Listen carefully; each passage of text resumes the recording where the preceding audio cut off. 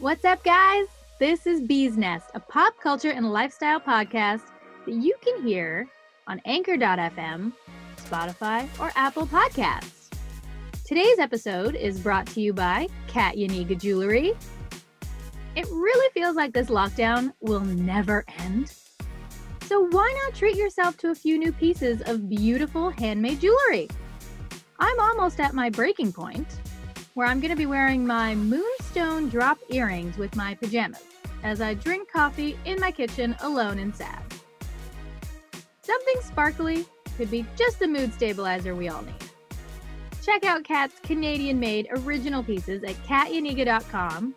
That's cat like the animal, JANIGA.com, and use promo code Bees Nest Podcast to get 15% off. Guys, this is quite possibly my favorite show yet. I've listened to it back a few times now, and I can't believe how much fun I had with my guest. PR manager and former national journalist for Global News, Megan Coley, joined me to talk about so many topics, it's impossible to list them all. She's a pop culture junkie just like me, and we went off on Emily in Paris, Selling Sunset, Glow, Marriage Story, The Sopranos, and so much more. Megan and I also listed our top 5 favorite books to read. I'm a big rereader, Megan not so much, but we found common ground in books that move us and stay with us. So consider this your definitive reading list to make your pandemic days a bit more enjoyable. The recording of this episode was the first time I've done one at night, and both Megan and I enjoyed a glass or two of wine, so you're going to hear a few slurps from time to time. The conversation is a long one, so I'm not even going to bother with a talking to myself segment because I want to get right to it. So here we go. I got Megan here. I'm so excited to talk to her. She's brilliant and sweet and adorable, and she loves pop culture. So that's it. That's the whole party line about Megan. That's the only reason why I want to talk to her, because she's the best. Hey, Megan. How's it going? I'm good. How are you? I'm good. I've had 2.5 glasses of wine. I'm well on my way. It'll be fun. Yeah. This is my first nighttime recording, so I am also not 2.5. I'm starting on my first. All right. Respectable.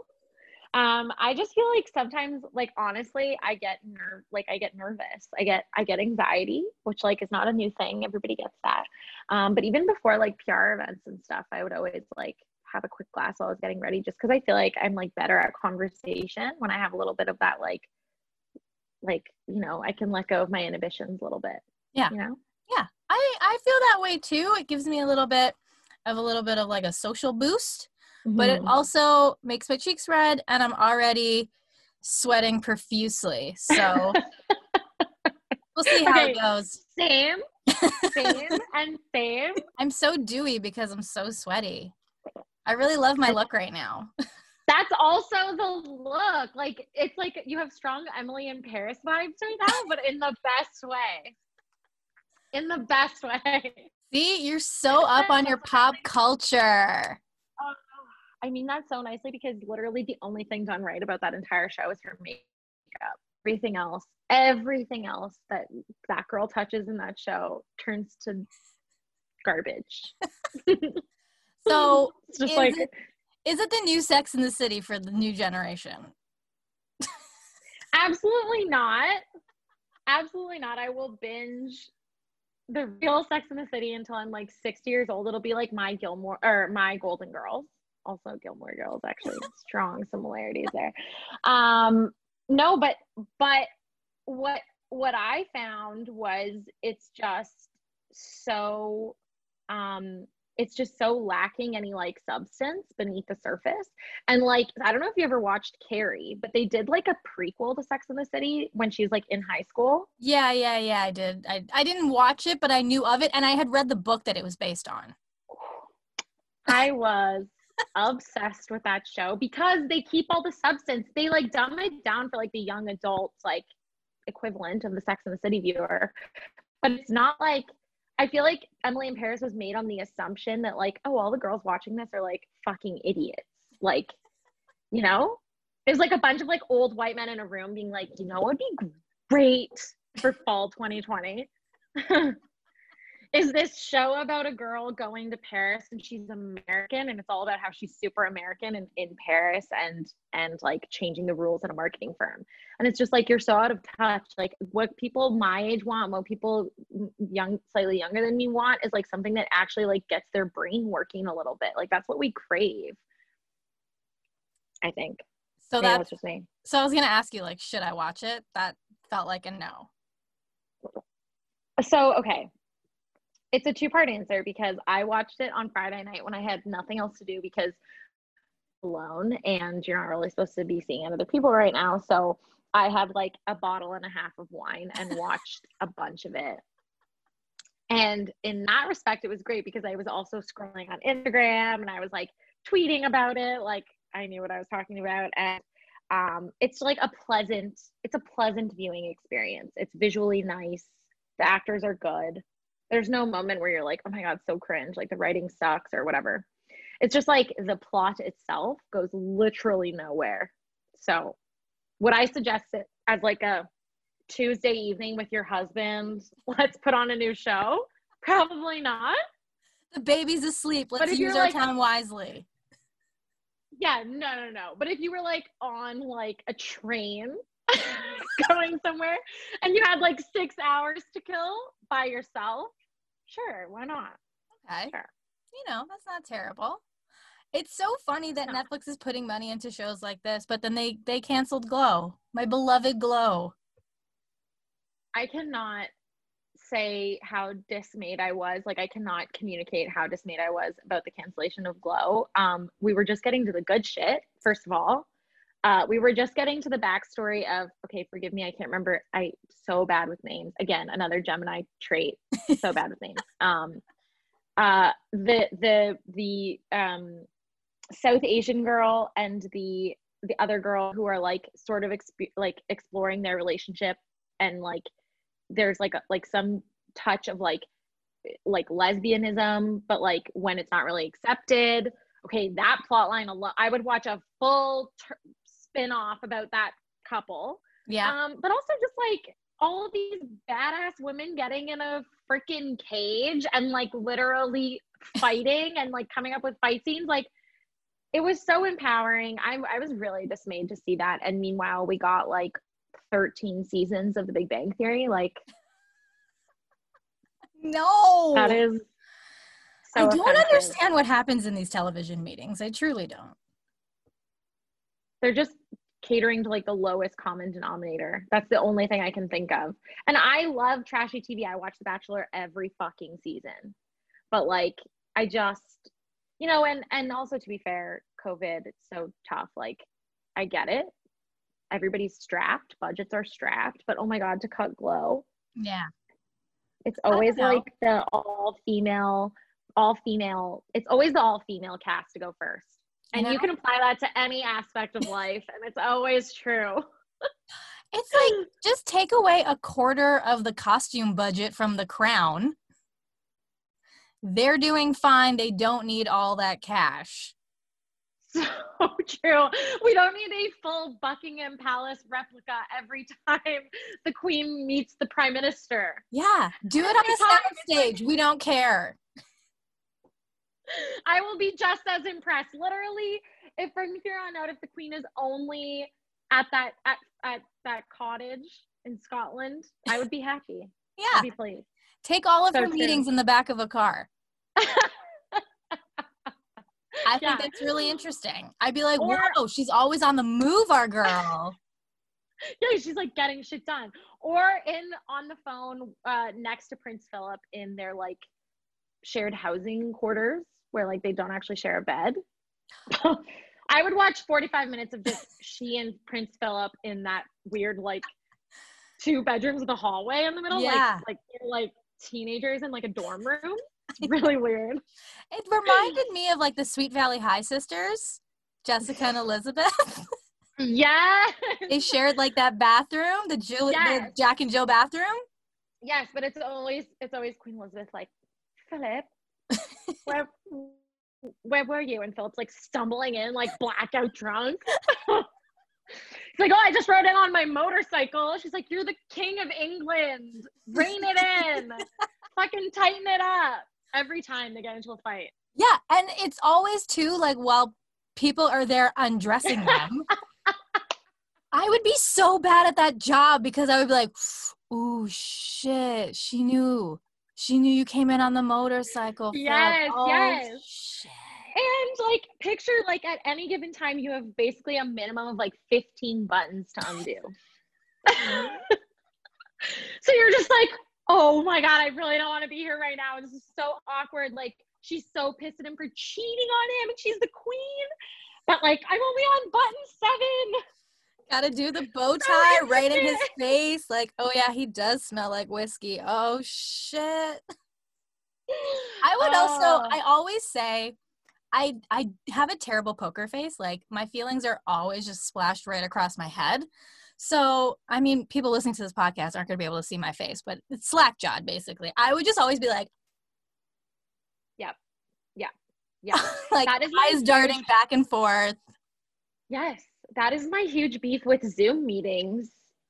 Because I feel like when I'm in person, I'm better at like tightening it up. But on Zoom, I'm like just in the comfort of my own living room. Like, literally, I take all my meetings from right here. So people will say something on like a very important work call, and I'm like, oh my God, that's unacceptable. And it's just on my face is just sheer like disgust. I'm just like, I'm taking notes and I'm like off on the side, like, can you believe that? And then I realize, oh my God, they can all see me. So I think it's hilarious that you binged through something as new as Emily in Paris, but you also told me that you were working your way through The Sopranos. Oh my God, am I late to this party? Like, is it a party? You opened it and you were like, she's obsessed with pop culture. And everybody's like, what are you watching right now? And I'm like, The Sopranos. This crazy mobster show called The Sopranos. You're going to think it's about singers, but it's not. It's also set primarily in like the early 90s. Like, everything takes place over like a house phone. Or like, it's just like so many things would have been solved if they had just set this in 2020.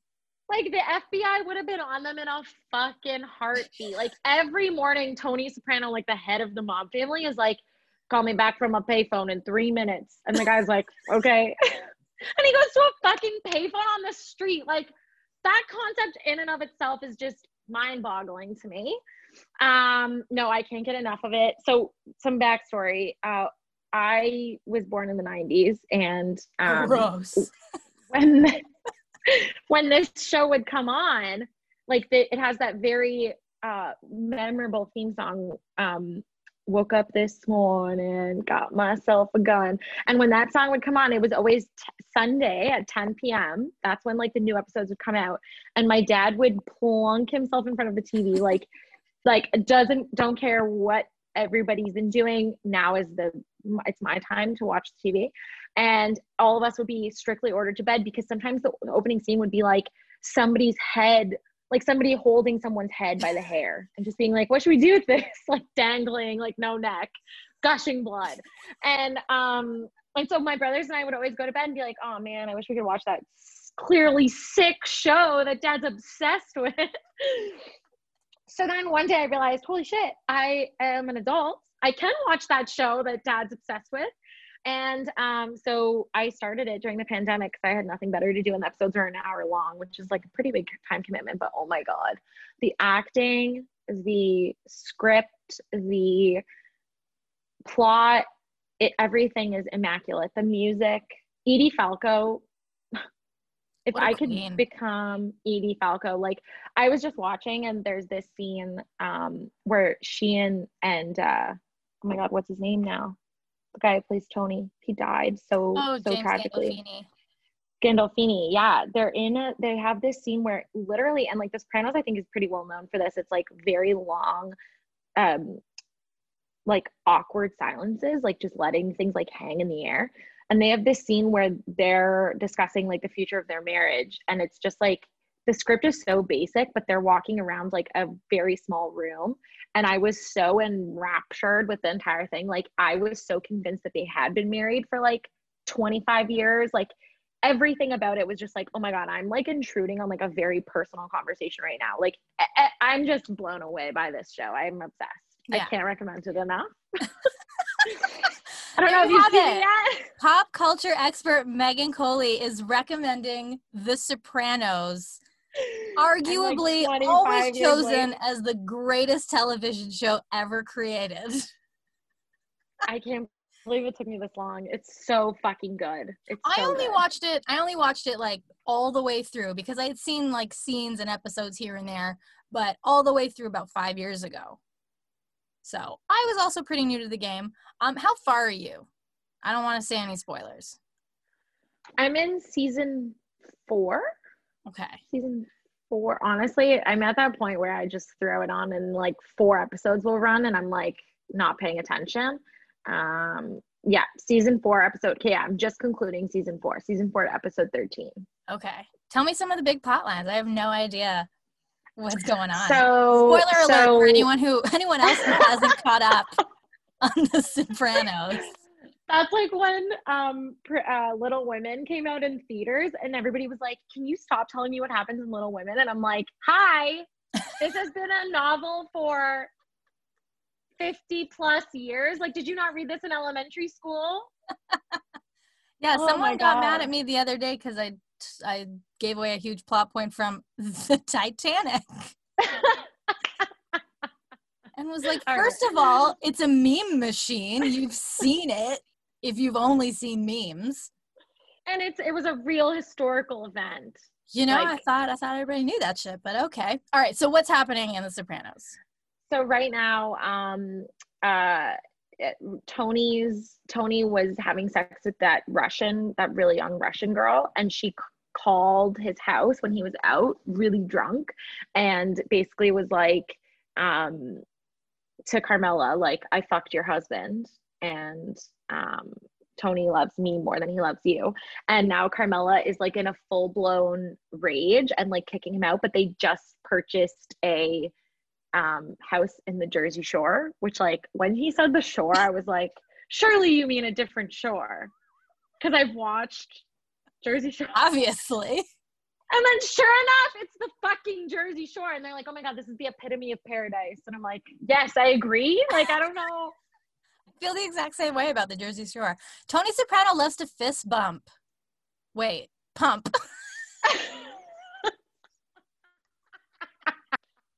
I was like, wait, he kind of does like to do both of those things, actually.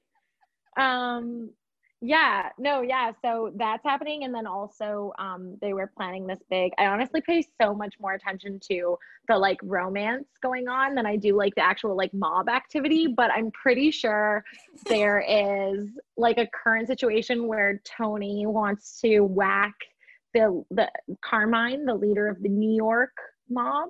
Yep. And everybody's like, is it going to happen? Is it not going to happen? But like all those conversations, I'm like, yeah, whatever. Like, let's get back to like the relationships. Like, Yeah, let's see what's going on with Meadow and her boyfriend. Yes. Like, where's Finn? Like, Adriana just picked up Chris from rehab. And I'm like, poor Adriana. Like, how's she doing? We haven't seen her in a while because Chris has been in fucking rehab. Like, is she coping? She doesn't have her dog anymore because he killed her. Like, so much romance drama. The guy I'm seeing right now is like, can you like focus on like the mob plots? Like, it's kind of important. What this is about. It's about the mafia. It's like life or death, Megan. Like, there's legit murders going on. I'm like, yeah, whatever. Bring me back to Carmela. Bring it back. Let's see how she's doing in this crumbling marriage of hers. Anytime my nails get a little too long, I swear I gesture like I'm Carmela.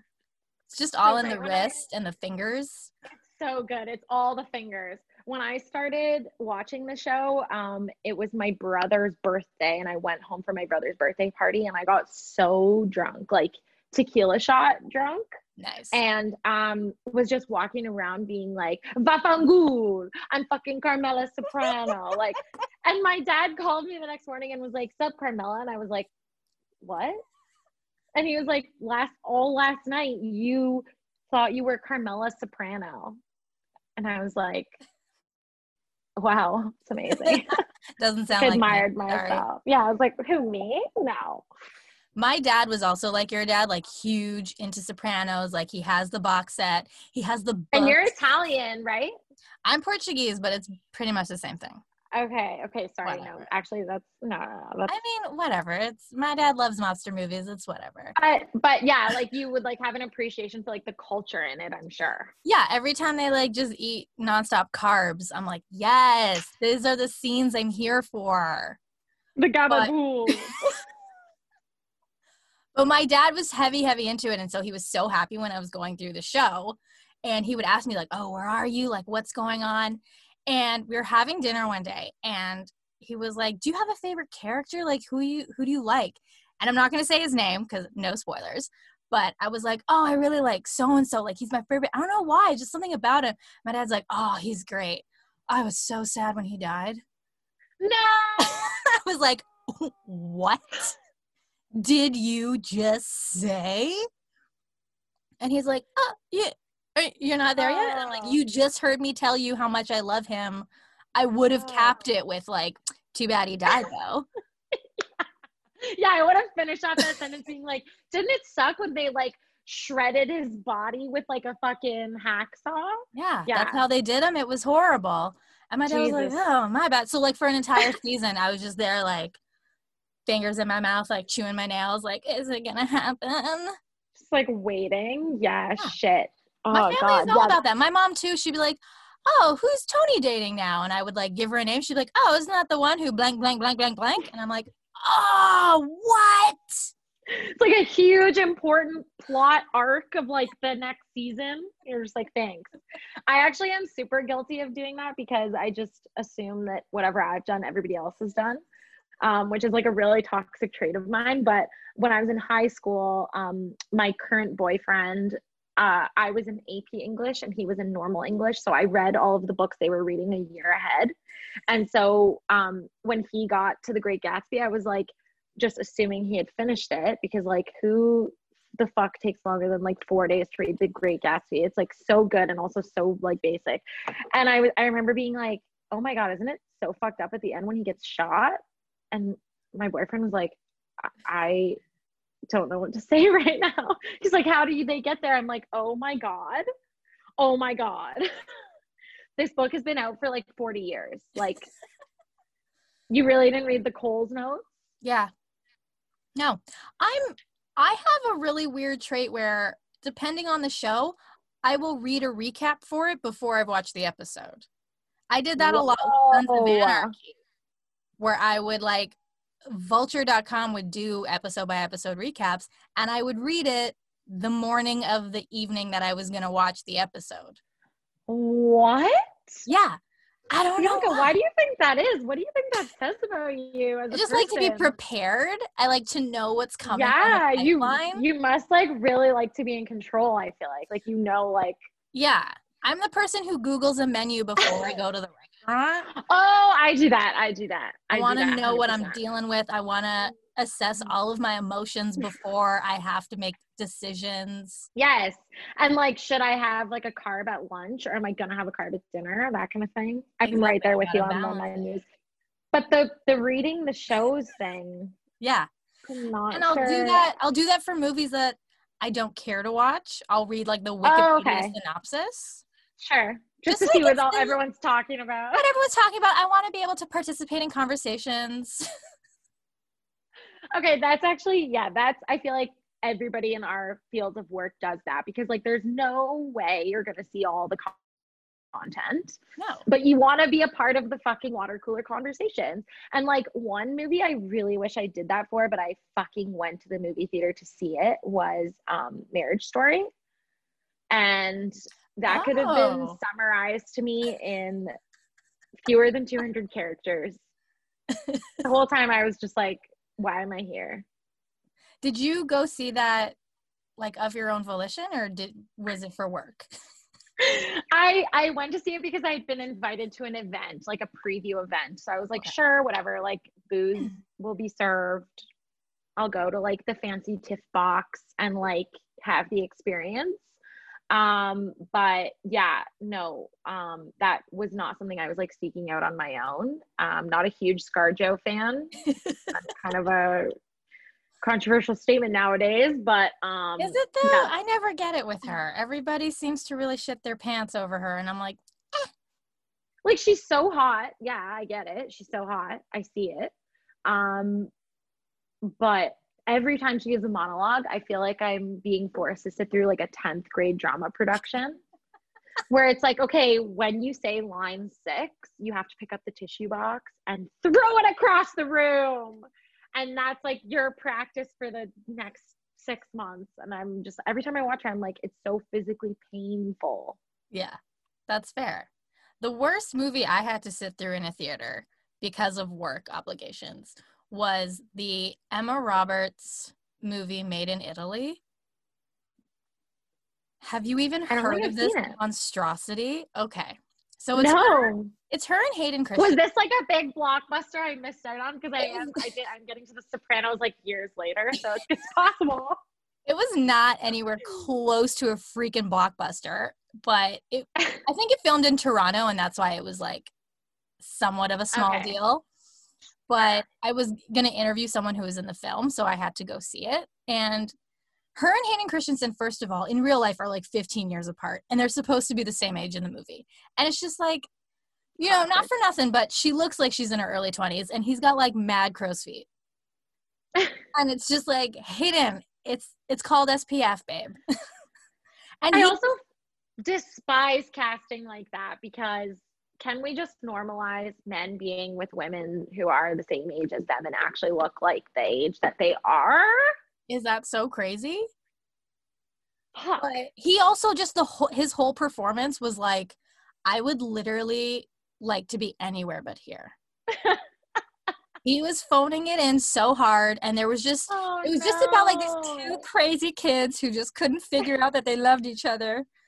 And there were so many insane caricatures of Italians in that movie, which I found hilarious because my husband's Italian, and I was like, ha, that's what they think you are. There you go, yeah. But at the end of it, and I was there with like a pretty big like Toronto movie critic, and when we left, him and I were like in the elevator together, and he was like, I cannot believe I just fucking sat through that. Oh my God. I love that. I love that shit. That is like the thing that wakes me up in the morning working in media, is like those few and far between moments where you get access to somebody who actually like impacts like money being made, and they say something outrageous like that fucking sucked, and you're like, oh my God, I was in the room when they decided that sucked, and for that reason that TIFF movie or whatever flopped so hard, and it didn't get the Voters' Choice Award. Like, holy fuck. I remember the day. Oh, I live for those moments. I was there when that feeling was conceptualized. So that was a big moment for me. But yeah, it's just movies like that. So I'm glad you're watching The Sopranos. I would rather give my time to an old show that's actually worthy of my ass on a couch for a couple hours. Well, and I'm sure you feel the same way, but like being somebody who like devours anything new, and it's a pandemic, so I have a lot of time on my hands. I feel like I have to sort of work in reverse, because like there's not a ton of new stuff coming out, and anything that is new, I'm like, oh man, like I feel like I'm getting dumber when I watch it, and I just won't stand for that. Yeah. I've had a few, it's funny because I've never had more time on my hands to sit around and watch movies, but I also find that I'm actually being so much more cutthroat with what I actually will sit through. And I said actually twice in the same sentence, so you know that I'm a writer by trade. But like this little period that we've been at home, I've turned off and stopped more movies and shows than I ever have before. And it's like, I don't have time for this, guys. Who knows how much longer we're going to be locked up like this? I got stuff. That's actually a really interesting point that you're raising, though. It's like because people are so like starved for content right now, but I think also people have more time to like decide what they like and decide what they don't like, and actually like critically think about the things that they're consuming. It's kind of like an interesting dichotomy, especially being in like the marketing scene, because like we're always talking about, oh my God, 2020, it's just like we need so much content. Everybody wants the content. we just need to put out all the content. It's like, well, maybe there's something to be said about like being more critical about it because people have more time to like actually put their eyeballs on it and not like turn it on and then scroll their phone or whatever. Yeah. Yeah. I'm actually like, I'm dying for some kind of entertainment by the end of the day, that if a movie is not entertaining me, I'm like, I don't have time for this, guys. It's so true. It's like, I only have a few ounces of serotonin left for this fucking moon cycle. Okay. Like, bring it back. Mercury's going to be in retrograde any day now, guys. I can't waste my time.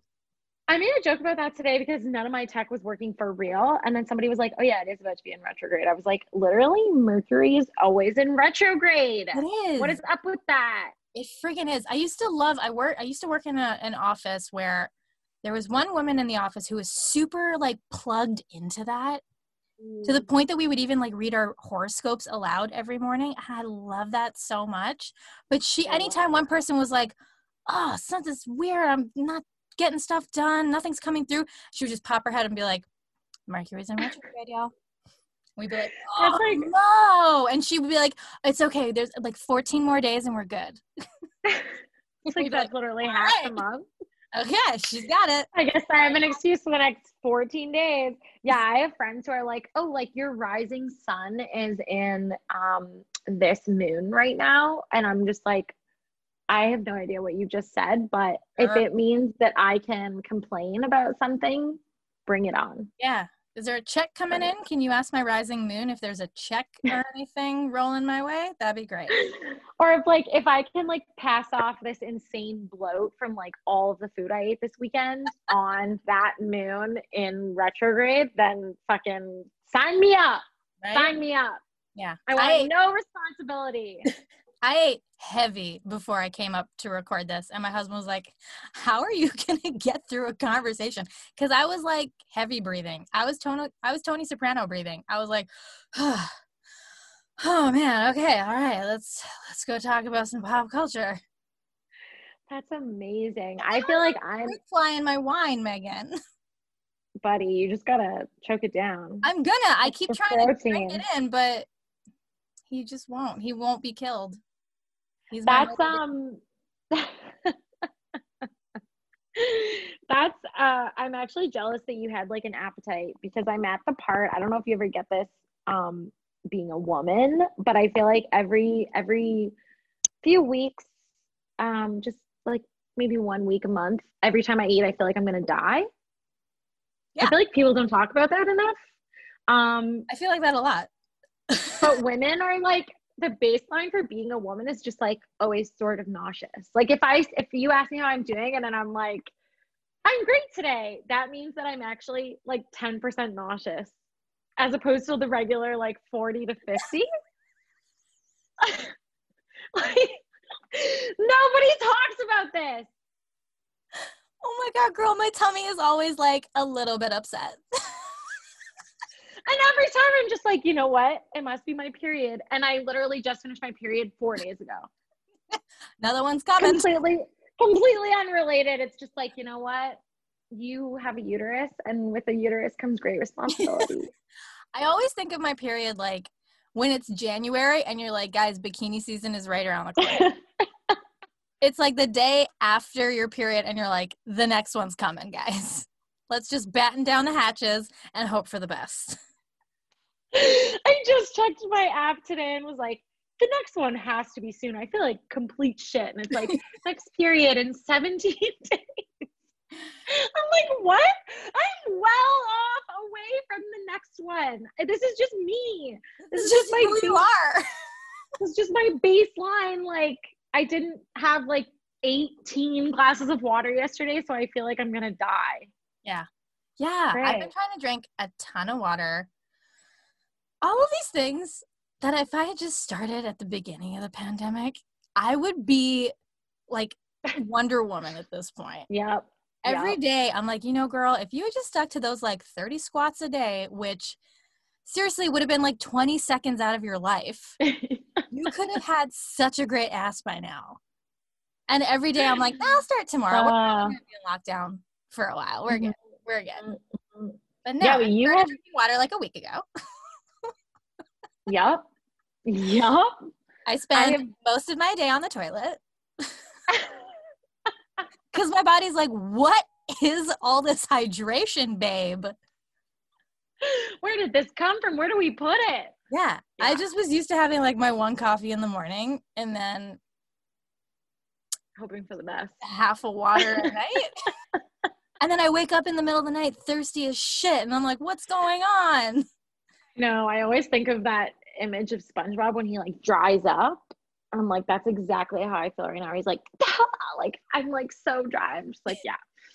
Every day. It doesn't matter how much I drink a liter.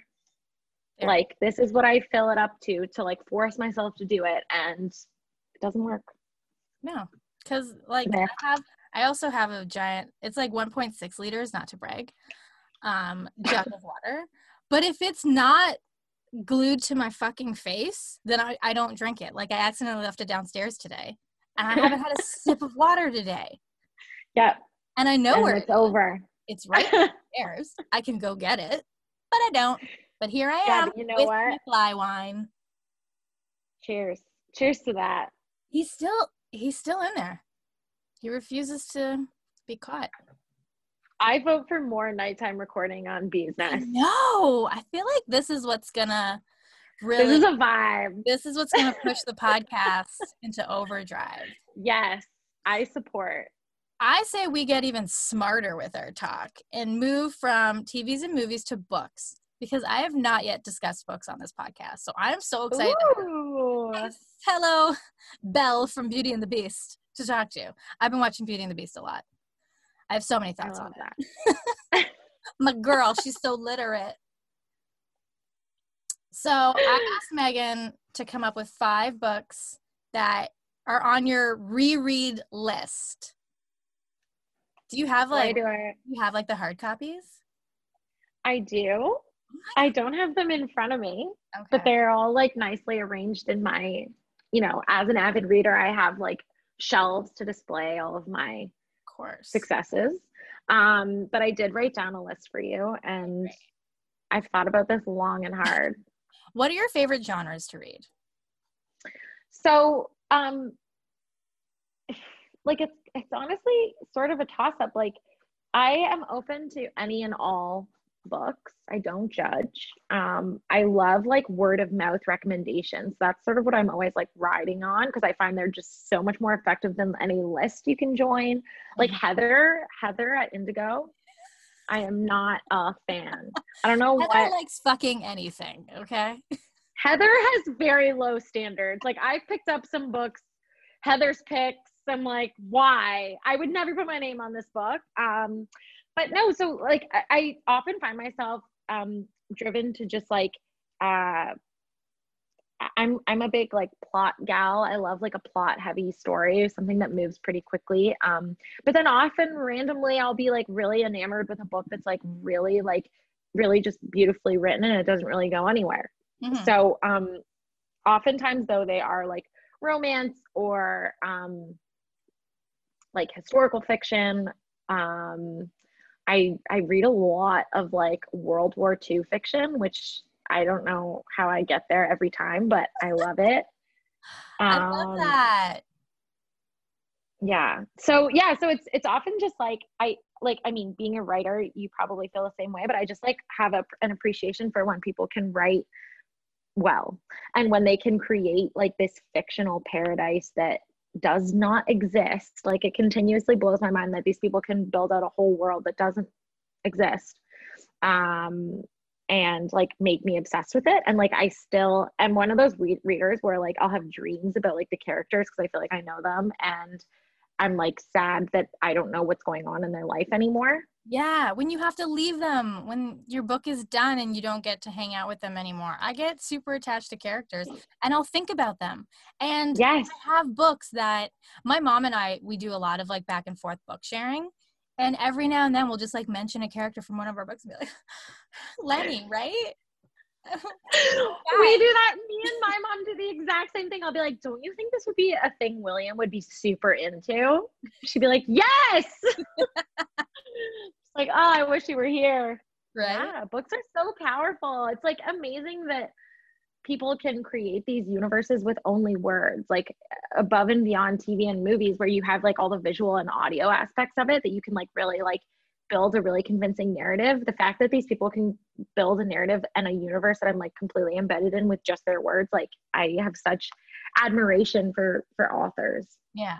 I'm a huge historical drama kind of gal. And the way you are with World War II, which I find a little weird, I am that way with King Henry VIII.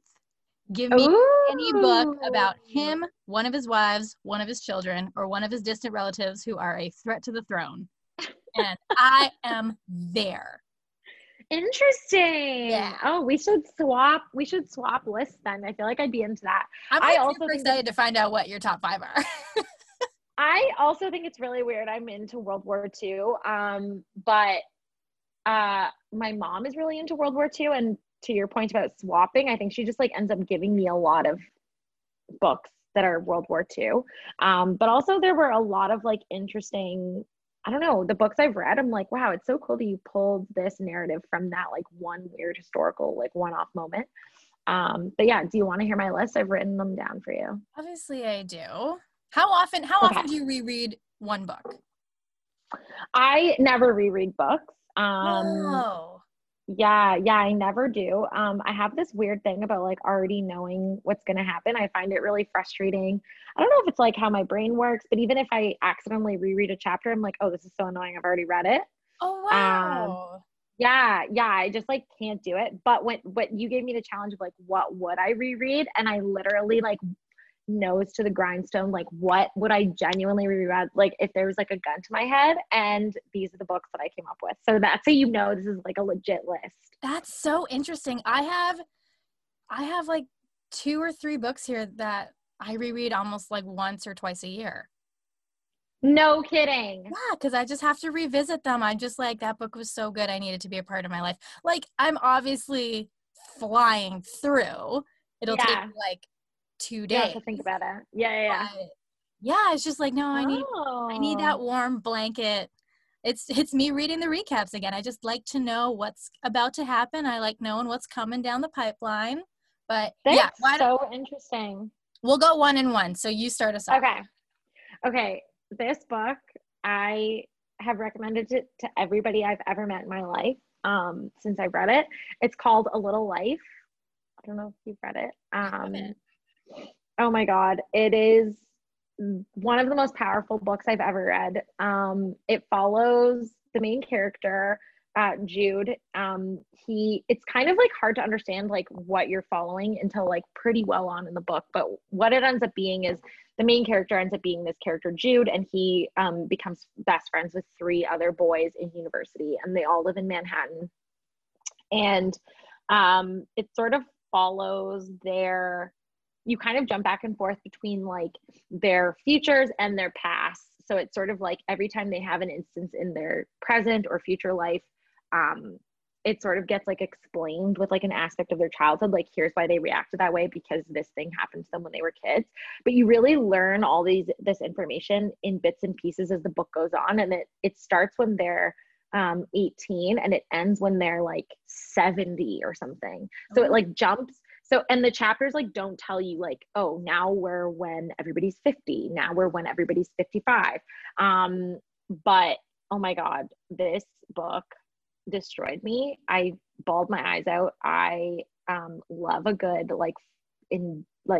cry brought on by something else. And I cried so many times during this book. It is a story about abuse, about like emotional vulnerability, about like the willingness to like improve and like know yourself, your like openness to new experiences, to love, to new people. It's just such like an honest look at what I would imagine are men who are like completely comfortable in their masculinity, and willing to do the work and figure out like who they actually are. This is that book where I'm like, every 6 months I'm like, I wonder what Willem and Jude are doing right now, because I feel like we would have been great friends, and I feel like they would have understood me, and I feel like I would have understood them. The writing is fucked. Like, I don't know how this person created this universe. It has gotten some, like, I've been a part of like some conversations online.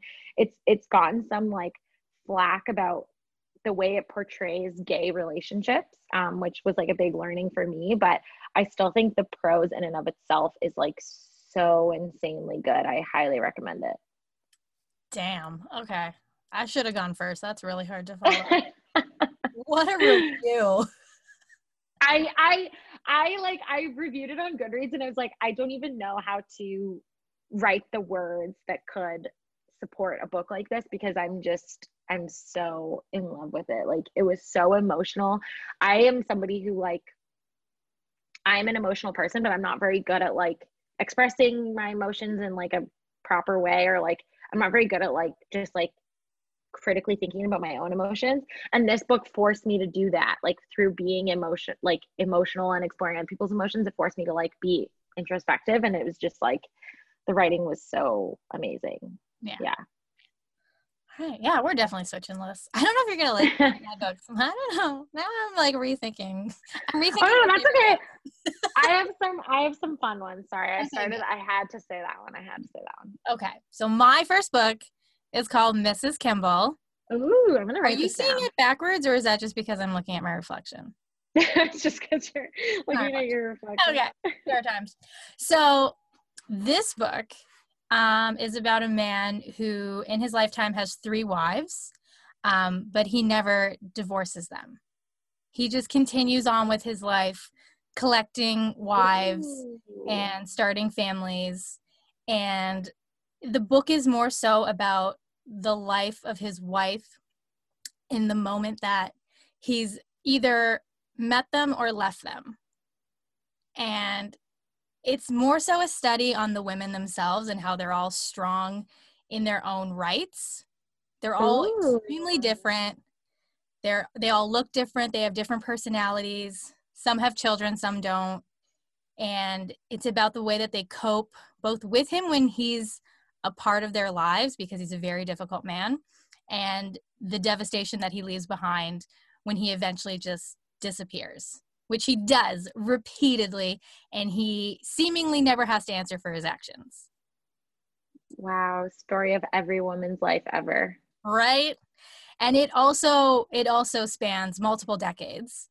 I believe it starts in the 60s and it goes on till the 90s. And yeah, their characters stay with me, and the children that he's left behind eventually grow up and turn into their own basket cases in their own rights. Yeah. But it was such a good book, and it stayed with me. And I think it was like a recommendation from one of my mom's friends that my mom read, and then I read like in high school, with no comprehension of all of these deep feelings that one would have for nuances and for abandoned families. I was just like, damn, this guy's a dick. Now when I read it, I'm like, oh my God, what a monster. No kidding. I love that. That sounds like a really good version of The Wives. I don't know if you read that book. I didn't. I heard a lot about it though.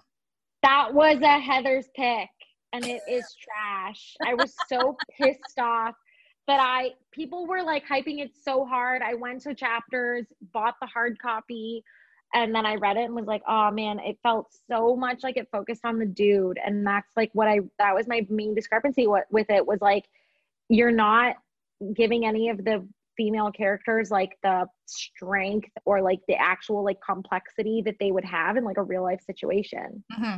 The thing that I love about this book is that he's so complex, he's such a mystery, and you never get into his head. You get into the heads of the women whose lives he's somewhat destroying, just going about his way, doing whatever he wants. Damn. So, fantastic read. I've written it down. I'm gonna pick it up. Ooh, oh. My other one that I would highly recommend, I just read this summer. It's called City of Girls. I don't know if you've had a chance to pick that up. It's so amazing and fun.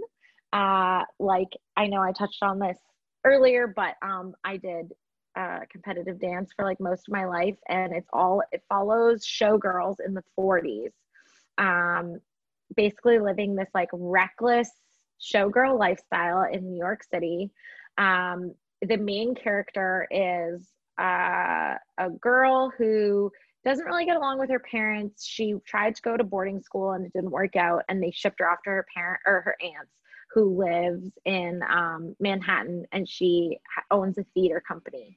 And this girl, when she's like the ripe age of like 19, sort of settles into this life as like a theater company assistant, and she starts like making costumes for the showgirls. But the relationships throughout, and like the sort of romanticized version of Manhattan in the 40s, like it was pretty pre-war. The images like really stick in my mind. Like they describe the costumes and the what it's like to be behind curtain before a show, and going to a club at 3 a.m. in Manhattan, like things like this. Like it's like a really like romantic, exciting. It reminded me of being like 18 on my own for the first time, like, you know, hitting the town, wearing my like cute little dress and whatever. I don't know. But it's also like an amazing like exploration of like a coming of age story for a woman, where she's like having like unprotected sex and like all of the like anxieties that come with that. And she's trying to like explore her own sexuality without like associating herself with like being like a floozy or like a whore, like all of these like horrible names that women are called. The whole thing is like really interesting. I loved it. Yeah. I would reread it awesome. just for the imagery alone. Yeah. I love things that get to be set in those old timey days where like New York at night was just such a party. I know, these girls are waltzing around in like bras, and they're like not concerned at all about like how much cocaine they've done, and they're just getting into cabs. I'm like, I went to university in Montreal, and I was like terrified to like walk down the street at 10 a.m. in like jeans. These girls aren't even letting their friends know the license plates of the cabs that they're taking. No, they don't even have that mechanism on their Uber app to be like, share your ride. What a time to be alive. Can you imagine? Like whatever happens, happens. It's New York, baby. They're smoking a cigarette out the window while they say it. Yeah, exactly. So down for that life. Well, speaking of New York and the lifestyle in New York, my number 2 book is The Devil Wears Prada. Oh, a classique. My go-to beach read. I bring it on every trip I go on, which is none anymore. But I will die on the hill that this book is so much better than the movie. I completely agree.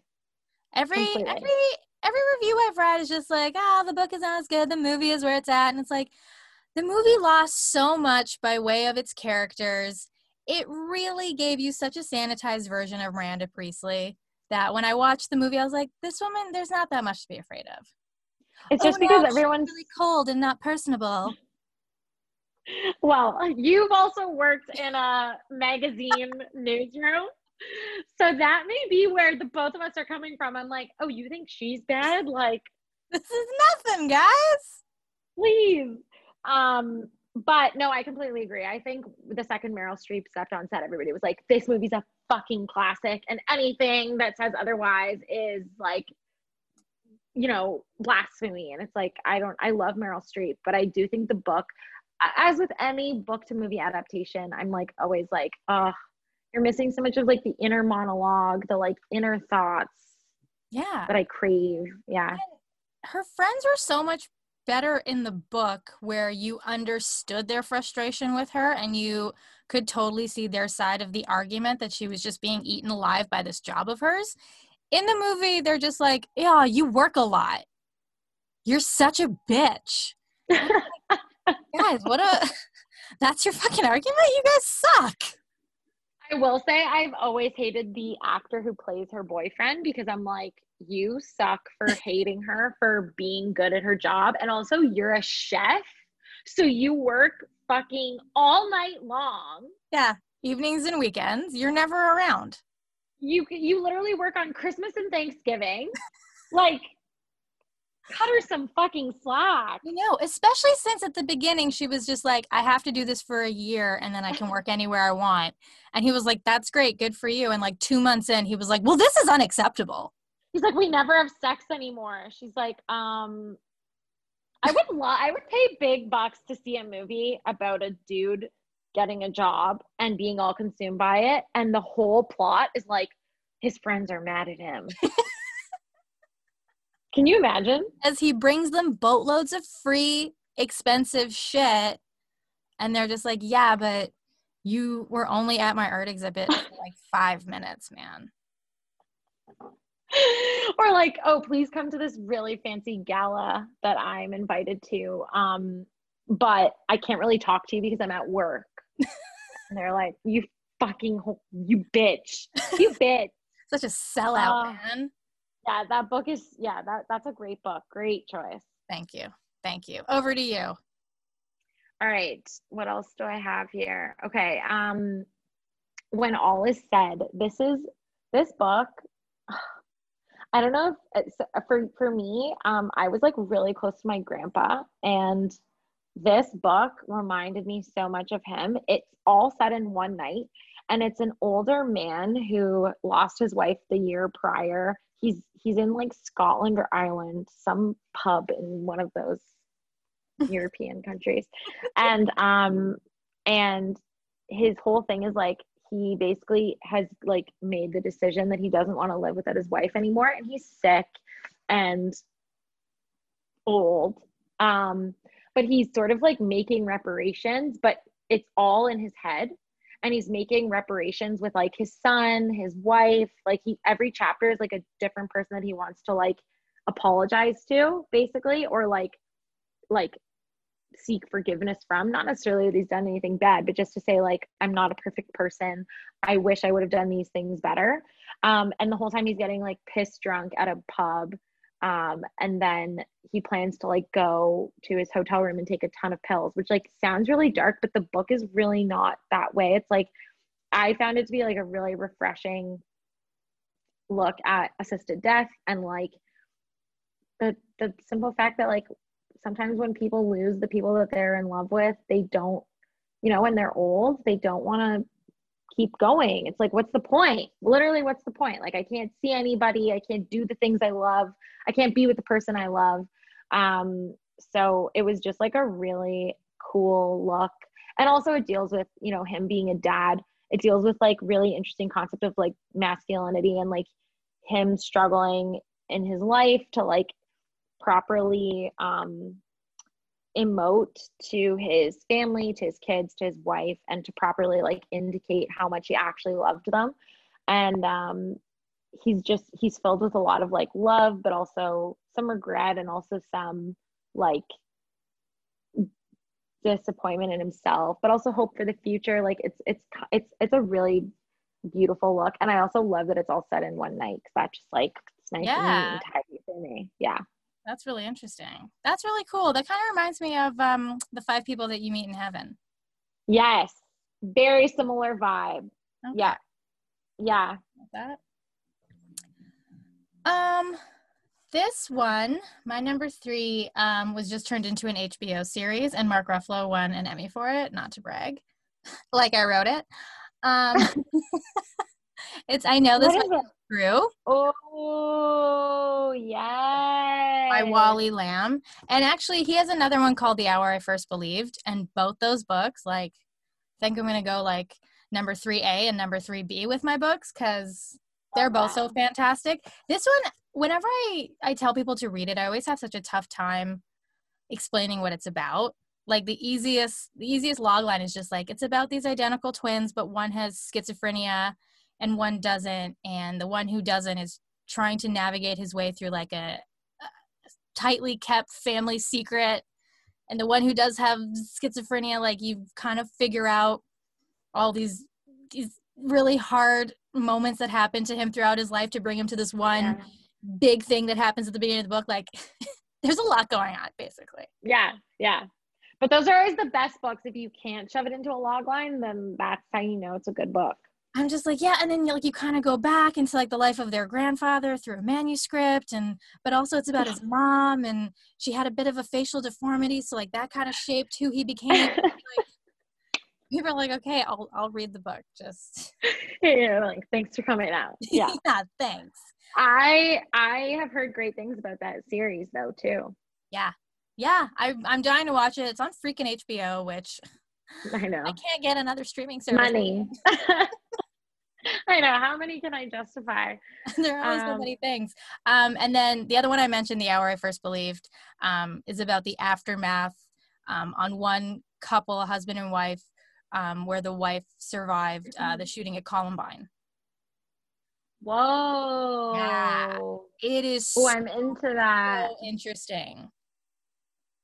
I'm It's writing another all one these that down. goes off in a lot of different tangents, and I found that at like the beginning of a chapter, I'd be like, wait, who's this person now? Another new person, I have to figure out their life. But at the end of that chapter, you're like, oh man, it all connects. Oh, I love that shit. I'm a big conspiracy theorist. Yeah, so both those books, excellent. Ooh. Okay, I've written them down. The next one I had was My Dark Vanessa. This was like a huge topic of conversation. Yeah, I did. Year. That's the first one I've read. So, it honestly, I mean, obviously, not obviously, but I have not been a victim of sexual assault. And so I think probably for people who have, this would be a really difficult read. It's like quite graphic at some points, but oh my God, I thought they captured the power imbalance between student and teacher so well and so thoughtfully. And there were points where I was like, I know what it's like to be the girl the girl student on the receiving end of this like inappropriate relationship, but you don't really understand what's going on because you're like, you're my teacher. And I'm 15 and, you know, et cetera, et cetera. But oh my God, the writing was so good. I finished it in like 3 days flat. It was just like, it had me on the edge of my seat. And also it's just so freaking timely that I was like, this is the experience of so many girls that we're just like not talking about. Yeah. That book was a really, really good read. I also got through it really quickly. And it is that moment where like you and I, like, cause I also haven't had an experience like that, but you and I reading it as adult women, we're able to pinpoint the moments when she's young, when he's being incredibly inappropriate and crossing a line. But if you think back to yourself as a 15-year-old, you'd be like, oh my God, I would love attention from an older man who is like praising you or something, especially coming from a family where you're not feeling that, where you're not getting that kind of love and appreciation. And like the whole book, you're like just waiting for the epiphany. You're like, you have to know. That's the thing. She grows up to be like a full adult woman and is still like in the throes of this abuse. And I think that was what was so like poignant for me, was like, oh my God, for some people there isn't that like epiphany moment. There isn't that moment where it's like, I recognize now that this is wrong. It's just like, this is what you think you deserve sometimes. And that is like so heartbreaking. It was definitely a difficult read. It was quite emotional after. I was like, oh my God, I need like a Gossip Girl or something to like lighten the mood. Yeah. But yeah, so good. Yeah. That book too, I found that when I would recommend it to people, I'd like have a little caveat, like, just so you know, it's kind of a tough read. There's like real uncomfortable freaking scenes where you're gonna be like, girl, walk yourself out of there. But power imbalance. Oh man, I used to work at a camp. Don't talk to me about power imbalances. Like, shit was crazy. Yeah. All right. Well, this one is not going to lighten the mood. Not that it follows in the same vein, but this one just really fucked me up for a while. It's The Strain by Benicio del Toro, which was also turned into a TV series. Yes. I read it before I watched it because I was also going to interview someone from that as well, and I wanted the literature before I watched the show. And this book You're a professional. I'm a professional. I'm just like really smart. This book is fucking terrifying. It's about vampires, but not like the sexy kind, like just the horrifying kind. There's something about this book because I will tell you, when I was reading it for 4 or 5 nights straight, I woke up at 3 a.m, just in a panicked sweat that one of these vampires was in my room in the pitch black of the night. Oh my God. Several days, the same time, middle of the night, pitch black, one of these vampires is coming to kill me. And I would like have to get up out of bed and go to the living room and just like watch a Disney movie and be like, it's okay, it's not real. Vampires aren't real. You're good, you're good.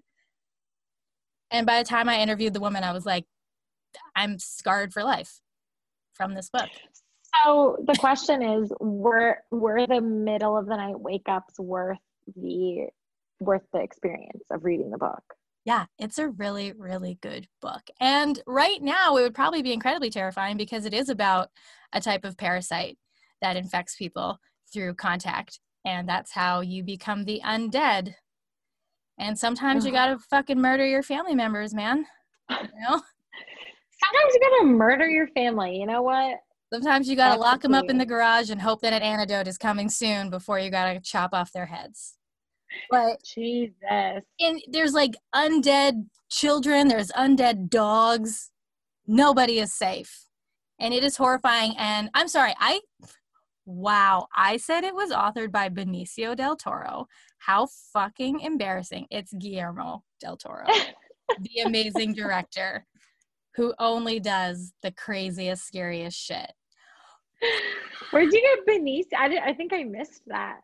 Benicio. I kind of like that though. I just looked Benicio. over and I was like, wait, I definitely did not say Guillermo.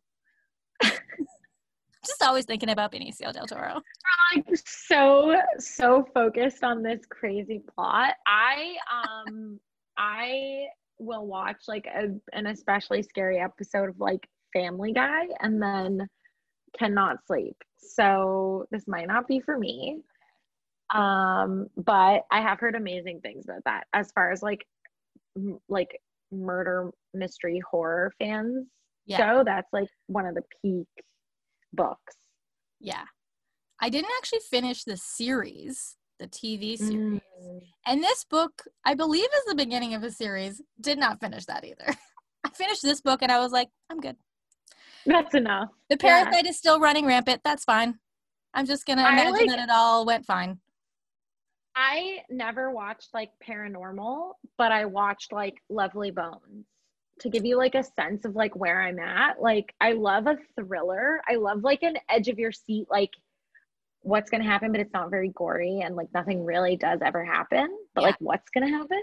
Yeah. But then the actual like murder, I'm like, it's not for me.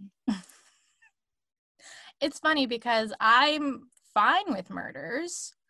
I don't particularly like paranormal activity because I'm like, no, I need a human person that I can pin this all on. Yeah. Some morality. Bring some morality in the situation. But I'm also like, I don't love things that are just like psychotic serial killers that kill for no reason because then that just terrifies me and I wake up in the middle of the night like, are all the doors locked? Right. Because like I think there are, and I think that is like really interesting because I think that speaks to why people are so interested in like people like Ted Bundy, because it's like we want to understand why he was doing what he was doing. But I think a lot of times there is no reason, there is no rhyme or reason. It's just like they're fucking crazy. Yeah. So they kill. But it's like the human desire to like understand. And that's why Dexter, the show, fucked me up royally because I was just like, why am I sympathizing with a serial killer? Like he would kill somebody and I'd be like, no, that's fine. They were a bad person. I can't believe it. I can't believe Debbie or Deb? I can't remember his sister's name. His sister's name, something with a D. I would always be like, I can't believe she wants to like reveal who he really is. Like, just let him keep like vigilante killing. Like, he just has to do it. Like, he knows it's bad, so that's why he does it for a good reason. Hello. I don't know. Humans are weird. Yeah, that's, you know what, when I watched the first season of Narcos, even though I know the story of Pablo Escobar, I still was like, Yeah. I really hope it works out for him. Yes, because they like him. show you his like wife and his kids, and you're like, shit, I'm in it now. Same He's with Tony such a good Soprano. I'm like, businessman. Tony Soprano, I'm like, for the love of God, he loves you, Carmela. Can't you see? I know he's cheated on you 16 times. Can't you see he loves you? And he's doing this all for you. I know. And you know what? Every time I watch, I'm just like, why do I find Tony Soprano so charming? Dude. You know, first I would be glance, a you're like, Gumar. not into it. But then you're just like, oh, what? Me? No. I would be his Gumar in a fucking heartbeat. I would do it.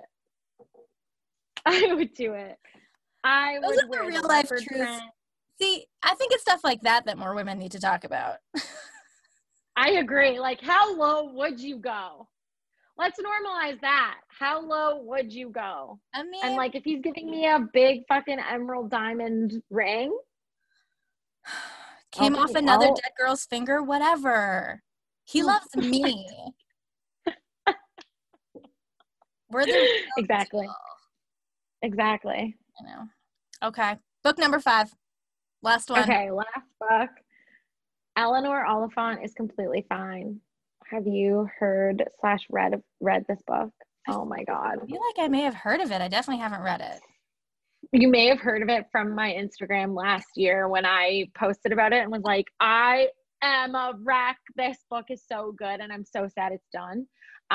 It follows a woman living in the UK, and she has some sort of like neurological disorder. Like, they don't really ever explain what it is, but she definitely, her habits that they describe indicate some sort of like Asperger's or like early sort of maybe more mild autism. She has like really specific habits, and she only lives by herself, and she comes from like a kind of abusive situation, which you don't really like get light on until towards the end of the book. But it's really just about her like figuring out like how to be an adult woman living on her own and like truly experience things. Like, for so long, for so many years, she's just going through the motions. She gets a job, she pays her bills, she has an apartment, but she's not actually building any human connection because it makes her so anxious, and so it's so hard for her. And then she has like a series of sort of life events that force her to like open herself up to others and ask for help and ask for like emotional support. And she's actually like so pleasantly surprised, and there's really no plot beyond that. It ends just like with her living a happy life, but it really, I felt so like understood by it. Not that I am on any sort of spectrum, but I just, it mirrors so closely like the experience of being a young adult in my mind, like just like not knowing what the fuck you're doing and sort of making it up as you go, and then ultimately being forced to open yourself up to new experiences and like take it or leave it.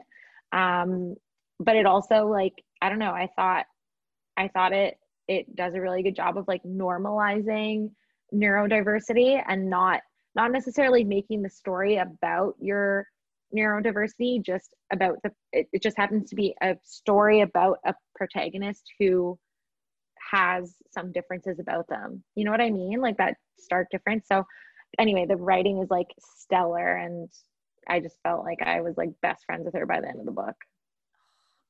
That sounds like a real good one. Yeah, highly recommend. One of those ones that I'm just going to miss her so much when she's not a part of my life anymore.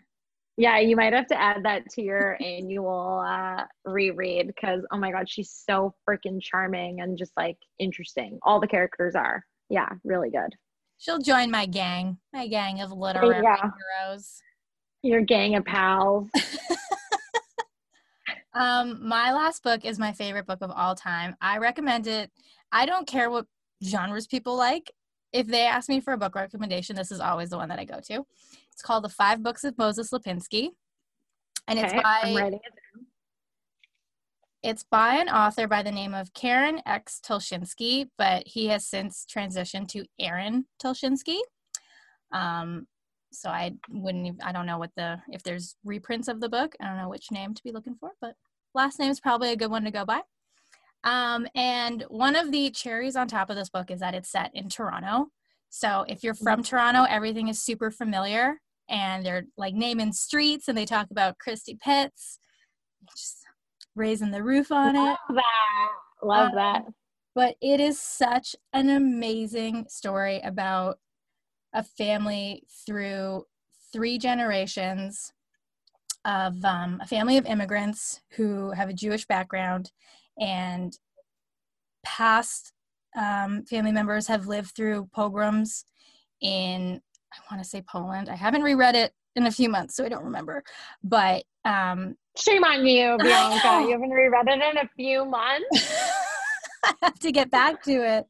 But the quote unquote modern family that we read through in the book is a family of 5 that's living through the Depression in Toronto. And it's 4 boys in this family, and they are all so freaking lovable in their own way. They all have such different personalities, and the story is just so beautifully woven between each and every one of them. You get to learn about the mother and the father and the people that these boys fall in love with throughout their lives. And there's wars. Oh my God, there's World War II, Megan. Yay! There's World War II. Definitely read it. And the whole thing is being written as if the grandson of one of those brothers is going through his own family history to find out more about his ancestors. Oh, I love that. It is so beautiful. The characters are so wonderful. Like, I feel like I'm not even doing it justice explaining what it's about. It's so magnificent. No, I'm for sure going to read this. This sounds right up my alley. I can't even believe I didn't put 2 and 2 together with that World War II. It's like, I got your magic book right here, girl.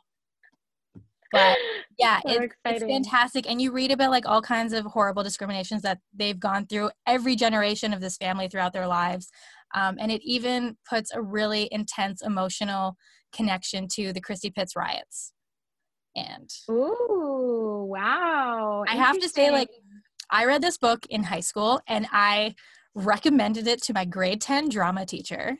Shouts out to her. She singled me out in class for my flat chest one time. And now reading it, wanted to Sorry, what? Yeah, she called me out for having a flat chest. She tried to do it with a compliment, but didn't hit the same. But I'm over it, as you can obviously tell, Megan. Why aren't teachers like this? Everybody has a story about their teacher. Mine was like, why are you breaking out in front of everyone? And I was just like, well, I'm 16. So I have this little thing called hormones. It's like, I'm just a raging ball of hormones. Like, back off. Ugh. So I reread this book, like I said, a couple months ago. And now as a mom, it hits different. There are certain scenes that did not make me cry back in grade 10, and now they do. And I was like, it's insane how you can read the same book and have such different emotions over the years. So my favorite book of all. Love that. Love that. That's so true. Even the difference of like 6 months, I find, like, depending on where you are at in your life. The power of books. Yeah. I feel like now if I reread The Strain going through the pandemic, I'm going to be waking up in the middle of the night for a different reason. Mm-hmm. It's going to be like, maybe we could just all turn into vampires. That seems to be definitely preferable. At this rate, at least then we'd be able to go outside. Right? We'd eat in restaurants. We wouldn't be nervous. These guys had it made, as far as I'm talking. What a great list, Megan. I'm going out. I'm not going out. I'm going to order your books. Because I don't read. There was the few months at the beginning of the year when I was taking a train in every day, precious reading time, and I was flying through books.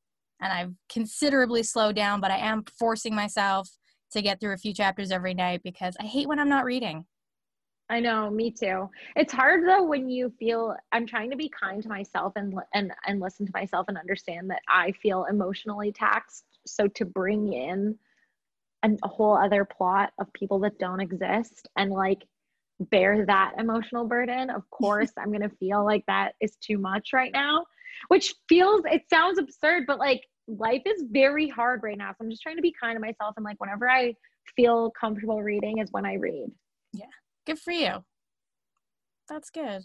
I think you were the one who messaged me about the book The Farm. Yes.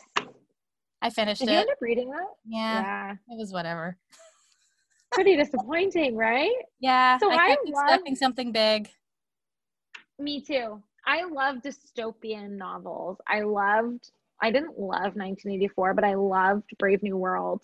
Like Animal Farm, fucking eat that shit up. What's the one about the Handmaid's Tale? Like the one about the kids on the island. Oh, Lord of the Flies. Very, very famous. Yes, thank you.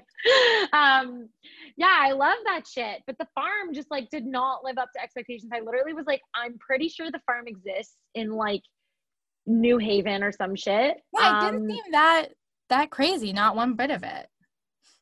I'm like, you're getting paid big bucks. Like, I understand there's power imbalance, but the whole time I was just like, oh man, what a disappointment. Yeah. So anyone who hasn't had the pleasure of reading, do not read. It's just a group of women that are being paid to be surrogates for rich people. That's really it. Yeah. That's the whole thing. Every tangent that I thought was going to lead to something huge and shocking never panned out. Yeah. There could have been a huge, and I thought about this, had I been writing the book, I would have focused so much more on like the immigrant experience and how this company was like basically poaching immigrants and relying on their need for stability and money to be like a baby farm. That's the whole idea. I think that's where it was always headed, but it never got there. It always just came right back around to being like, oh, but then they took really good care of the Filipino woman, and then she just like went on her merry way. Yeah, everyone was like, what? Everybody's fine. Everyone's doing all right. She was definitely uncomfortable with it, but she gave birth to their baby and then went back to her family, and then she never heard from them again. It's just like, wait, what? She got another job out of it, and her and her daughter live a pretty happy life. Spoiler alert. That's how it ends. That's it. Yeah. I always feel it important to tell people when I don't like a book even more than when I do like a book, because I'm like, do not waste your time. Yeah. How long will you give a book before you give up on it completely? Too long. I feel like an obligation to a book once I've started it that I should see it through, and like maybe if I give it a chance, it'll surprise me. So I just read this other book, Reproduction. It's by a Toronto author. It's set in Toronto and Brampton, and it was shortlisted for a ton of awards. The Giller mentioned it, all these things, and it was so jumbled. It's one of those books that's written like half in prose, half in poetry, half in like music lyrics. Like it would just go all over the place, and like there was no timeline. It just felt really like forced artistically. And I gave that one like probably 8 to 10 weeks of my life. Wow. Where I was slogging through. I would read like 4 pages and be like, oh my God, I don't even get it. But everybody says it's good, so I'm going to give it a shot. And then eventually I was just like, I called it. Time of death. I was like, June 3rd or whatever it was this year. It was like, it's the pandemic. I need something that I actually like. It's over. Yeah. I went to years and years ago. I went to somebody's house because they had like an amazing author come over to do like a book reading for a small little book club. Love that. It was amazing. And someone asked him like, how long do you give a book before you give up on it? And he said, well, how long do you guys give? And woman said like, I'll give it like 100 pages. And he's like, I give it 10. I know. We were all like, what? But you 10 read books. Yeah. He's like 10 pages. And if it hasn't grabbed you, it's not worth it. And we were like, shit, shots fired. See, okay. On one hand, I get it. But on another hand, I'm like, there have been instances where the first 10 pages, I'm like, no way. I don't like it. But by the end, I'm like, this is my favorite book. Like, imagine you had only given Schitt's Creek 10 minutes of your time. Yeah. I don't know. I suffer till like the last chapter before I'm like, maybe not for me. Me too. And then I'm like, oh man, I'll give it a 3 though, because they tried really hard. 3 out of 5. 3 out of 5. They clearly were dedicated to get the a book cause. published. Yeah. I can't believe you made it this far. Congrats. Yeah. Oh, Hardcover yeah. and everything. Wow. I'm trying to think of the last book that I didn't actually finish, but some of them are just not even by choice. I just put them down and I forget about them, which also isn't good. Oh, that's even worse than being discarded on purpose, I would say.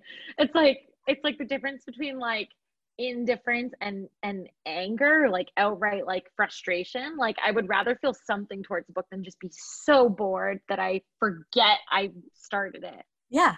My biggest worry is like, shit, where did I put that bookmark? Yeah. I find that a lot with like beach reads. I'll just like confuse, because like basically every dude character is like the same and every woman character is the same. So I'm just like, did I read this? Or was this the other one? What? Yeah. You know? Yeah. I also I have books that I reread again and again for beach reads, and they're ones that it's like, did I like this the first time around? It seems really it's doing what it's doing. Yeah. I have a book by, her name is Gigi Lavangi Grazer. She's Brian Grazer's wife. He's a producer in Hollywood. It is such a random, weird, sexually explicit book about this like rich girl in Beverly Hills who wants to marry into money, and she's such a bitch. And she treats every guy like shit. And you're like, hey, I need a picture. I know you're describing her hot, but I need to see her to see why she thinks she's worth all this fucking trouble. And the whole way through, I'm like, I kind of want a movie made about this book, but fuck, I hate everybody here. I'm picturing Christine from Selling Sunset. I haven't watched it, but I'll take your word for it. Bianca, you haven't watched Selling Sunset? You are watching The Sopranos for the first time. I would curb that attitude. Cut the tape. Oh my God. Yeah, it's so true about The Sopranos, but oh my God, I cannot recommend. I actually don't even like really engage with trashy TV. I actually find it like I get very emotionally involved, and then I have to remove myself and be like, this is so fucking stupid. Like, why do I care? So I tend to avoid, but oh my God, Selling Sunset is the perfect combination of eye porn. It's gorgeous. The houses you get to see, like, I don't know about you, but I fucking love real estate. So it's just love like real estate. Oh, so good. And then it's also just absurd. It's just also absurd, gorgeous women walking through the real estate, talking about their own personal drama. Can I jump into season 3? Because as I understand it, that's the one with all the drama. Yeah, you totally can. The first season is strictly just like setting up the scene and being like, this is the Oppenheim group.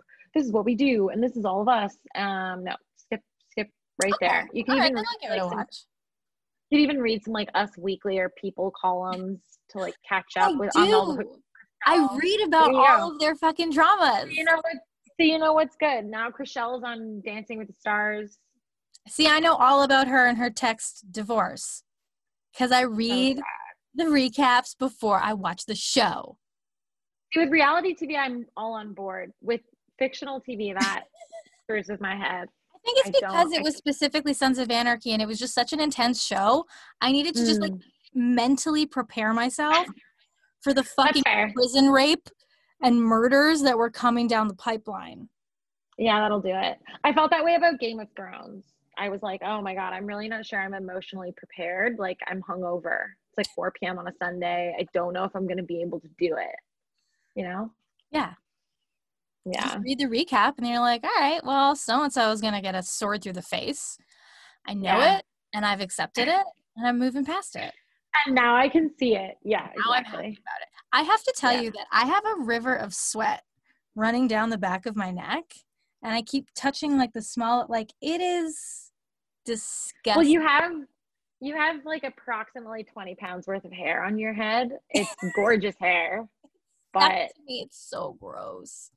I wish I had done this with a bun on my head, but I was just really digging this. That's so cute. The half up, half down. For those of you listening, she has a half up, half down little wavy action, and it's adorable. It's my disgusting hair. It's not straight. It's not curly. It's just there. And it's heavy and it's hot. And I think it's like my ring light is really making me dewy. Well, you look great from here. I never would have known you were sweaty. Thank you. I think a beautiful description of the pools of sweat that I'm feeling and having right now is a wonderful place to end what was like the most wonderful podcast.